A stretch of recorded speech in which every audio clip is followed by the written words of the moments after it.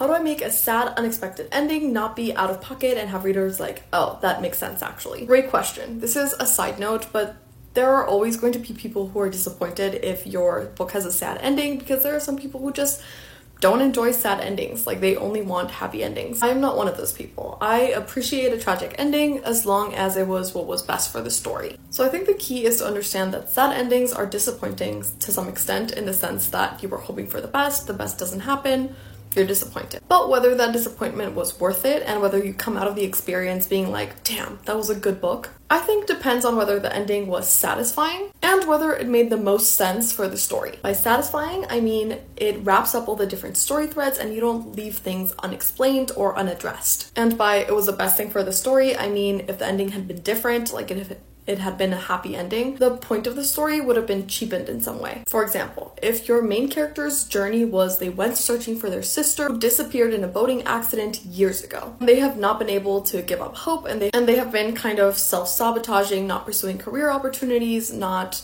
like finding love, not doing things to live their life because they feel like it's unfair that they can do these things and their sister can't. And then throughout their journey of trying to find their sister, the lesson that they keep like almost learning and learn towards the end is that you can't just shut down. Sometimes you don't get an answer, and it's your responsibility to pick yourself back up and move forward, even if it's sad. Now imagine your main character goes on their journey and actually towards the end, they do find the sister. It kind of ruins the lesson because now it's like, yeah, don't move on. If you had, you would have lost your sister. I hope that helped.